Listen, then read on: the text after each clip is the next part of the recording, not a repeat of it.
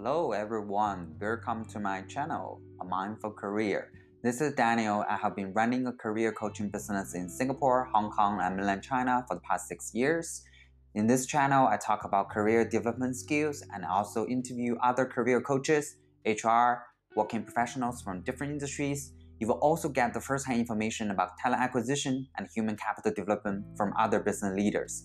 Thanks for listening, and let's begin our show.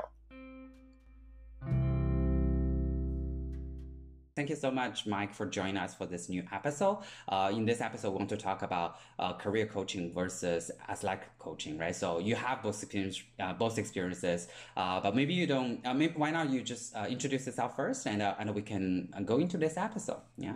Sure. Yeah. Thanks, Daniel, for having me. It's really a pleasure to have this conversation. So my background is originally in athletic coaching, as you hinted at. I've been an athletic coach in the sport, mainly of football, also some side sports like basketball, rugby. But I've been in the sporting world since I was in my mid-teenage years and building myself as a coach in that. And over the course of that time, have worked with over about 1,000 athletes so far. I mean, loosely defined, it could probably be a bit higher than that number, but definitely I've been in front of many hundreds of young people, a lot of whom were somewhere between sort of as young as 10, as old as 26, 27. So it really runs the gamut. And so I've been in front of people who are really driven by competitive situations and want to aspire. They aspire to something just in the same way that people who are building their careers, they're aspiring to something and they want to be able to go in a direction that's desirable for them, but also might have some obstacles along the way. And so my life as an athletic coach has been a lot of fun. It's no longer really my focus. About 4 or 5 years ago, I decided that I wanted to build a slightly different coaching lifestyle. And I decided to go in the direction of professional coaching and then further on to career coaching where I am now. And I still enjoy working with the same kind of people, kind of young adults in this case, working to transition from school into the working world. And that's really my jam. So that hasn't changed. But for sure, the tools and the mechanisms of coaching are a little bit different in the two contexts. Right. So you can also share with our audience a little bit in terms of the focus on career coaching you are doing right now. I know it's still very much focused on new graduates, right, and young professionals, right? So maybe you can share a little bit with us on that. Yeah, absolutely.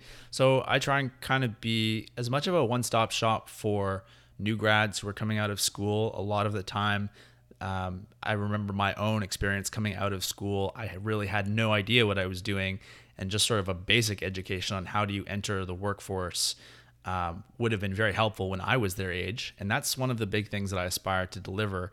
So whether it's starting from sort of the career orientation side of coaching, where it's like a client is completely stuck, has no idea where they want to apply themselves.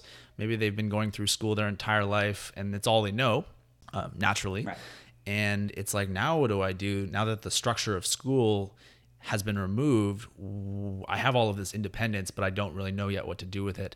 And so trying to create some sort of structure, not to box someone in, but to create the kind of support that they're used to having in their life is really important. Then it kind of goes towards what I call sort of the personal branding side of career coaching. Once you know what you want to do, can you position yourself as a great candidate for the kinds of roles that interest you? That's another thing that lots of young people have never experienced. Oftentimes because they just don't know themselves well enough and they don't know how they're communicating to others. And then are you able to execute actual job search activities? So are you able to meet people, network? Are you able to get into the hidden market and not just rely on online job boards to get yourself out there? You and I both know that that can sometimes be very frustrating if that's your only approach. And finally, getting into the later stages where it's all around interview preparation, sometimes negotiation. And so that's kind of the full scale, but I just try and apply as much of that to the world of new grads as I can. I see. And we will do a bit of comparison of career coaching and athletic coaching later. But I want to zoom in on athletic coaching a little bit because personally I'm intrigued by this topic. Because I know a lot of athletes, they have a professional coach, right? Even though I know that that's a fact, but personally I have never experience that or interact with a professional coach. You were talking about football, right? So it's Hmm. American football, right? So it's not Yes. okay. Okay. Good clarification there. Cool. For people at different stage of their lives, right? So if when you work with a kid, a teenager, versus you work with maybe a young adult, right? I think the Hmm. kind of style will be quite different, right? So there are kind of common themes you find when you do like as like a coaching, something that is very consistent, tools or assessments, or you just adopt along the way. So for people who don't have very much experience in athletic coaching, they kind of get the gist of it, right? Okay, that's Yeah. the kind of essential element of giving people guidance or giving asset guidance or helping people in that particular area. Yeah. Yeah, I would say that probably the one thing that carries through, regardless of the age category, regardless of the person you're working with, is as a coach, can you really, in an athletic context, get to know the person? And it's true in Okay. career coaching as well, but I'll try and keep Right. it focused around the athletic coaching side of things first. Can you get a sense of what their skills are, their strengths and weaknesses? Where do they need to go? What's their potential if they continue to go down the road that they're on right now? Are they better suited going down another road? And can you show Hmm. them what that looks like? So really getting to know, I'll stay in the sort of the mindset of a football coach. Do I know what my receivers are capable of? Are there certain things that I need to teach and drill them on so that they Hmm. become more complete athletes?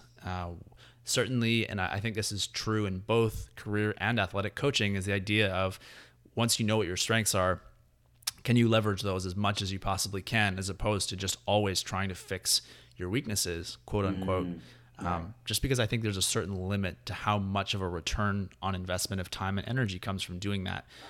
So that's it. That's really about like, can we get to know the people we're working with and Hmm. to the Hmm. point where they trust us?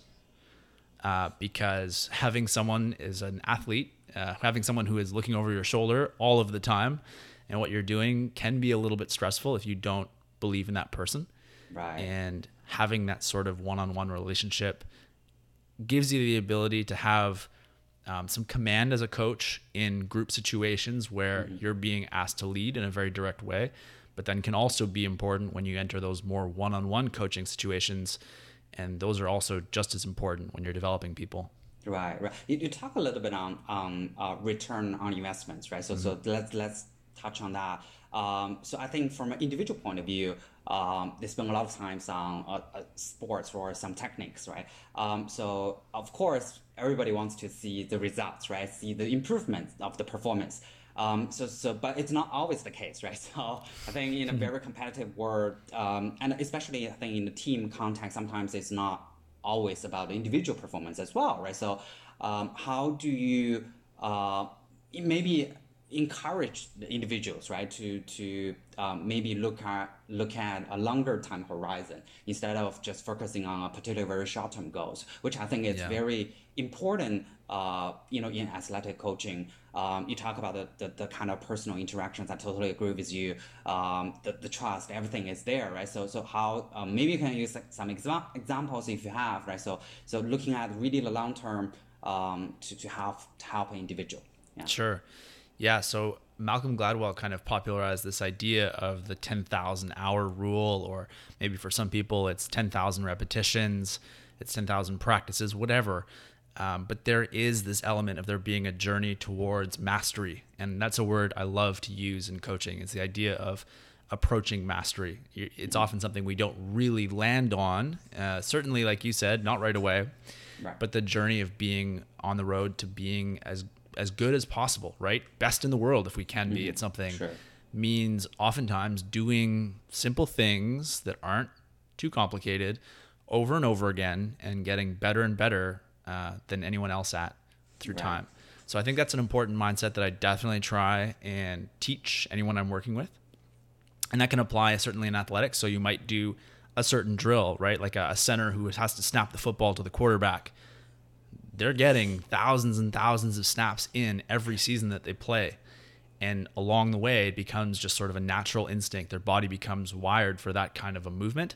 Hmm. And that's part of becoming a masterful center at that position. So In the coaching world, in the career coaching world, it could be, are you writing enough personalized invites to people? Are you figuring out a way of direct outreach that is true for you and your personality, and is also landing with people in a well-received and authentic way? And oftentimes, the first time you try and put yourself out in the world, it doesn't work. Right. And that's very, very normal. So you have to keep going along that path of whatever 10,000 hours or 10,000 times, 10,000 messages looks like. That's a super important part of this journey. I see. So in a way, it is a number game, right? So I think you have to accumulate certain number of hours, right, in this context in order to have the kind of mastery of certain skills. But on the other hand, I think there is a bit of a quality involved as well, right? So it's not always about the numbers. So let's do a comparison of athletic coaching and career coaching. We did touch on that a little bit. So if I'm going to ask you to maybe list like the most maybe just one factor you feel that's kind of very you can see that in athletic coaching and career coaching, what is that kind of similarities? Yeah. I think it's probably two people working toward a common goal, and the way that it's done is a little bit different. I'll give you three things that I think are similar in all aspects of coaching. I don't think it's just true for career coaching and athletic coaching. I think it could be true in executive coaching, life coaching, etc. But the idea here is that the coach plays three really important roles. One is that they check the blind spots of the person they're working with, the athlete, the client, the student, seeing the things that they don't see, because we all have things in our lives that we cannot see. It's natural. We don't have a three-dimensional third party that watches us normally in our day-to-day lives. No one's following us with a mirror. So checking the blind spots is one thing. The next thing is paving the way. So paving the way could look like taking someone who, wants to pursue a certain job or wants to become the starter at a certain position and showing them a pathway that they can take to get there. Paving the way doesn't necessarily mean that you're always holding the hands of the person along the way, but it's realizing or making the client or the student realize that if you want to get from point A to point B, there's a bunch of different ways that you can get there. But here's what I think is the best way of doing it. And let's start to embark on that. Here's some of the obstacles that you might encounter, but that's a big part of giving direction to someone in coaching. And then the other part is creating accountability. You've paved the road. You got to drive down it now. And the client or the student or the athlete, in all of those cases, right, there are going to be moments where there's resistance, and there are days that you just want to take off and kind of call it quits. And the coach is there to sometimes strongly pull them back up and pull them through. Sometimes it's about pushing them if they feel like there's maybe just a lack of confidence. They don't feel like they can actually go the distance. And now it's more of an encouraging, supportive approach that you take to creating accountability. But that's the other big part of it. Coaches are there to help you do the things that you couldn't have done on your own. That's a big part. Right.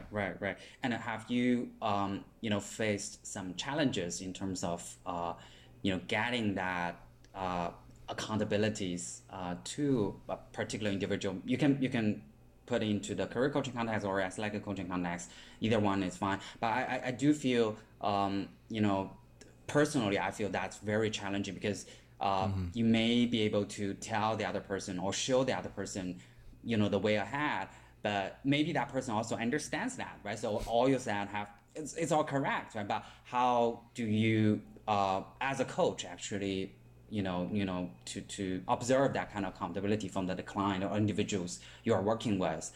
Any challenges or any good, effective ways to actually, push this forward? Yeah. Most challenges with accountability stem from there being a lack of relationship with the client or the student or the athlete. And if they don't believe that you are looking out for their best interests as a coach, if for some reason there's a little bit of hesitation on their end, it becomes almost like you're not really in their corner in the same way. It's like they feel like they're on their own again. Right. And that's where things slide. So coaches have to continue to work to show that they are present, they're in the corner of whomever they're working with. And I think it's Jocko Willink who kind of came out with this really great line around like the idea of motivation or motivating someone. Like the root word of that is motive, and if can you uncover and just sort of tap into what the motive of the person is. With a really elite athlete going and playing professional sports is a very strong motive that will move someone to do all kinds of things that the average person who isn't involved in high level sports would ever dream about doing, right? We're talking about having no social life. We're talking about having super structured diets and working out a million times a week, etc. If that isn't there, like if that big kind of picture idea in the head of whomever you're working with, and in career coaching context, right, it's about, is there a dream role? Is there somewhere that you really want to be in your professional life? If that's not there, then you have to kind of help clarify for that person what it is. Because I don't really know if your ability to create progress can exceed the scale of the motive that you have in your life. So your vision for yourself, if you want to move somewhere, there has to be a really big place to go to. And if it's a small place, that's okay, but it's going to create a little bit of a less intense path, let's just say. Got it. So from a relationship point, I do understand, that there are certain building blocks to have that kind of trust, kind of the push of the accountabilities, and also you talk about the motivations, right? So I think coming from the individual point of view or client point of view, really that's quite important to get things moved, right? So and we can touch this. I want to ask your views on selecting a coach, right? So this is also quite fun and interesting. In the athletic world, I know a lot of, for example, tennis coach, right? So there are a lot of top players, they change coach all the time, but some they stick to one, right? So and I do understand there are certain styles, right? Different coaches have different styles. I think in career coaching context, it's the same as well. From a individual point of view, right? So let's say I'm gonna choose a coach. Do you have some advice in terms of what was the best way to go about that? Yeah. So I mean, here's maybe definitely where you would see a little bit of a difference in terms of picking an athletic coach versus picking a career coach. A lot of the time, an athlete doesn't get the chance. If they're a professional tennis player, that is one thing. But if you've signed up and you've joined a large team, oftentimes you don't get to pick who's coaching that team. But if you are in a position where you're picking a coach, you're an individual athlete, or you're building your career and you're trying to hire a career coach. So I really believe that the energy that you feel around that person is incredibly important. And that is a difficult thing to quantify. Energy is something that we experience. It shows up in our body language. It shows up in how we speak. It shows up in, do we look a person in the eye or not? Or there's so many nuances to communication. And obviously in different cultures, we all communicate in some different ways. Right. But however you want to be engaged with as a client, right? That's what you have to go out and find in your coach, right? I have a business coach that I work with, and I, for a couple of years, really got to know what his style and his energy was like before one day I picked up the phone and I said, you don't have to convince me. I want to hire you. And sure. I mean, he still ran me through his sales process anyway, and it was great. But I knew the person already, and I felt like I could trust that he would understand me. Right. So when you're selecting a coach, that's super important. Will they get where I am at right now and where I want to go? Will they communicate and be reliable in a way that I value and that I require? And I mean, certainly, here's the thing. I mean, when selecting a coach, a lot of the time from like an investment standpoint, people get very scared around, oh my goodness, like, what do you mean it costs thousands of dollars to work with you or something? And at the end of the day, it's around, do you feel like there is the value in working with that person that justifies the price that they're calling for? And great coaches typically do charge quite a bit because they deliver great returns on that investment. Right. So again, it's on return on investments, right? Sometimes I also feel you do need to work with a particular coach for a bit of time, right? Before you can actually see any impact that kind of echoes what we talked about earlier about athletic coaching as well, right? So besides the energy, right? So I think, I think it's a bit different, or kind of the control of having a coach in an athletic setting or career setting. Any other kind of major difference that you notice in these two types of coaching? Yeah. Yeah. I mean, certainly in athletic coaching, it can be a little bit more of a directive environment. So, coach will give an instruction, athlete will do said action, coach will give a certain correction, rinse, lather, repeat, and there's development that happens in that sense. And that's not really how things work from a professional coaching standpoint, right? Of course not. Right. In the sort of world of professional coaching, whatever the domain is, there is a sort of a co-creation of the agenda. So the client has an idea of what is their biggest challenge or where they might like to go. The coach is there to help clarify that and not necessarily tell them where to go exactly. But when I talk about paving the road, it's like it could go a little to the right and then to the left and then straighten out. Okay, how do you feel about that, client? So that it's not just forcing that agenda down their throat. It's really important that both sides are on the same page as far as where they want to go. It's true in athletic coaching as well, but a lot of the time the difference in delivery is just so noticeable. Mm-hmm. An athlete that really has great faith in the coach will just sort of say, you know what, you tell me what to do and I'll do it, and we'll go from there. Sometimes there's resistance to that, but in the world of career coaching, that trust translates into a journey that both people are partnered on and they share. And the client, if they feel like it's not working, they should be saying something to their coach that says, you know, we got to do something different. I don't know what it is. This isn't working for me. Mm-hmm. What's an alternative? Right, What's an alternative? Right. Again, I think it kind of come back to selecting a coach, right? So when you notice some of the tools, assessments, or methods are not really working for you as a client, how would you, decide a time? Okay, I'm not gonna work with you anymore, right? So, or would you say, I'm gonna let's try something else, right? So, how would you suggest people making that kind of decision? So I'm just curious from that aspect. Yeah. I think one way you can make that decision is to imagine where you might be in, let's say, 3 months, 6 months, 12 months, whatever you expect your timeline to be on.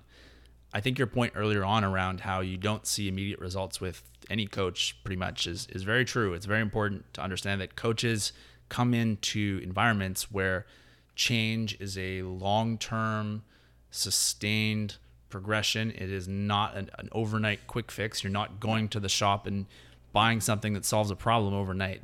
Right. So yes, there's the value in giving that coach some time to have their plan create an effect on you toward your desired result. Right. But if you've lost confidence in the idea that you can reach your desired result with that coach, then yeah, you should change. And it's good for both sides at that point, honestly, because if the coach probably feels bad. Darn, I'm not getting my client any results right now. What's wrong with me? Right. And there can be a discussion around what are some of the issues there. But I think it's really important that if you don't see yourself getting to wherever you're trying to go, if you're a team that's trying to win a championship and your coach has failed for 5 seasons in a row to get you to that point, maybe they've gotten you to the semifinals, it means that we need to maybe we change something, but maybe we have to change the person. Yeah. I have a kind of personal challenge I want to share with Mike, then you can kind of give me some advice on that. When we're working with a lot of clients, especially I think for students, right? So I know a lot of them, they're very young. They have very little career experiences in this new world.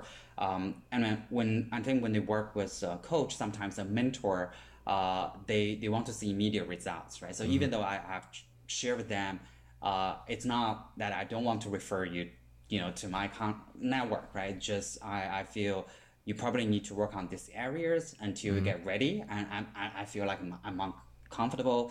To refer you, and also it's kind of lending my personal credit as well, right? So, so I want them to know that, but it's not always very well received from the other end, or especially I think for some of the clients, they have the kind of expectation that the coach will need to help me expand my network, right? So I will let them know it's actually you are in control of your career, right? So it's not I'm lending my network to you, right? So I think it's just kind of created a lot of confusion if people don't get this right at the beginning. Do you have any ideas, especially I think for the very, the group of students, clients you work with, right? Primarily they are students. Do you face similar kind of situations, or how did you work with them or kind of get them right in terms of the expectations?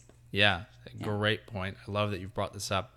And what I'm hearing is, right, there's this desire to sort of offload the responsibility. The client is trying to say, take care of this for me. I don't want to do it. And I don't really think that can work in the world of career development. It's your career. No one can do it for you better than yourself. And if you're like, I don't think there's any other way around that. You just can't put a robot out there that goes to work for you every day. But I think the point here is, like, you have to find a way as a coach to instill that sense of responsibility. So a question that I might ask to a client is, what is your expectation as far as the amount of work that you're going to put into this relationship and this engagement? Because it's not just, I'm not an order taker here. I'm going to be an advisor, and I'm going to push you, and we're going to create some movement and definitely get you to where you want to go, or at the very least, we're going to get you much closer. But what is your job in this? How do you see yourself playing out in this journey that we're going to be on together? Because at the end of the day, yes, that's a huge part of this, is that the coach cannot do it for the client. We're just a catalyst that helps the journey go a lot faster and smoother. Right. So I feel, if we put this context in the athletic coaching, seldom you will see the athletes, they will tell the coach, the coach definitely is not an order taker, right? So that's just a kind of observations I noticed. I think, last piece I want to talk about the necessity of having a career coach, right? So I think especially when I'm putting this in the Asia context, I do understand a lot of people, they understand in the athletic world, right? You need people to be a coach to guide you through and to talk about, find some blind spots, right? So kind of pave the way. I totally feel people get that, right? But when we talk about career coaching, especially in my part of the world, I just feel people not, accept this idea as much as maybe in North America, right? So maybe from your point of view, in terms of why do people need a career coach, do you have some advice for people, or some ideas around that? Yeah. And I think the first point that comes to my mind comes right out of my athletic coaching background. To tap into that one more time, is when you look at something like the Olympic Games, right, where you are dealing with the best performers in the world in a variety of sports, the very best in the world, they all have coaches. Right. They all have people who have been with them, and in many cases, right, we're talking about Olympic Games preparation, 4 to 8 years or more, sometimes, depending on how early in your life you started on that journey. And those people have been working with coaches. That's how they've gotten there. They wouldn't have been there without that coach, because the rest of the competition has that kind of a figure in their life. I think that's one thing that you can draw a parallel to, is if you see the world as a very competitive place, and it's like, how do I find my edge, and how do I come out and stand out from the crowd? Well, that's one part of it, because doing the thing that other people aren't doing is by definition standing out. So that's one really big way. I think that other part is just there's so many emotional moments in our lives and in our careers that can be difficult to navigate. You get laid off, you realize one day that this is not what I want to do, and you decide, I'd like to quit, but I don't know what I'm going to, or I've been stuck in this job, I don't know how to ask for a raise, I don't know how to get promoted. All of those situations, it's okay to ask for help and realize that sometimes, yes, you just need a little bit of help and seeing the things that you weren't seeing before in order to get to that new place. And at that point, you might not need a coach for a little while, and that's okay. But so a couple of different perspectives there, but I really believe that we're built to automatically have holes, voids in our lives, blind spots in our world, and we need someone who's there to ensure that we are addressing those as they come. Yeah, I totally agree with you. I think that's, when you talk about business coach as well, right? So I think in a lot of areas, there's something new you want to embark on or some changes you want to make, right? So probably I personally feel the best way is to engage a coach that will give you a lot of guidance, kind of creating that kind of partnership, so that you move your journey along forward, right? So that's totally on point. Thank you so much, Mike, for sharing with us on this. And I know you have been working as a coach for several years, right? So maybe you can share with our audiences potentially if they want to work with you, how they can reach out to you, or any particular areas any messages you want to share with them. Yeah, sure. Yeah. I think if someone wanted to dig into me a little bit more, get a hold of me, they should go to my website, which is coachwazo.com, OISEAU.com. That's a bit of a play on French, which is the other language I speak. So Wazo is bird, my last name, coachwazo.com. And you can get a sense of the kind of work that I do. You can hear me speak every Wednesday morning, certainly if you're in the Eastern time zone, at the Career Builders podcast. So careerbuilderspodcast.com, all one word. I co-host that show with a great other co-host, other career coach who's based in Toronto. And those are great ways that people can get a hold of me and figure out what I'm doing and go from there. Cool. I'll put the link of your website there so people can follow through. Cool. Thank you so much, Mike. Thank you for sharing. And great having you here. Yeah, I hope to speak to you again sometime soon. Thanks, Daniel. It was a pleasure. All the best. Thank you. All the best.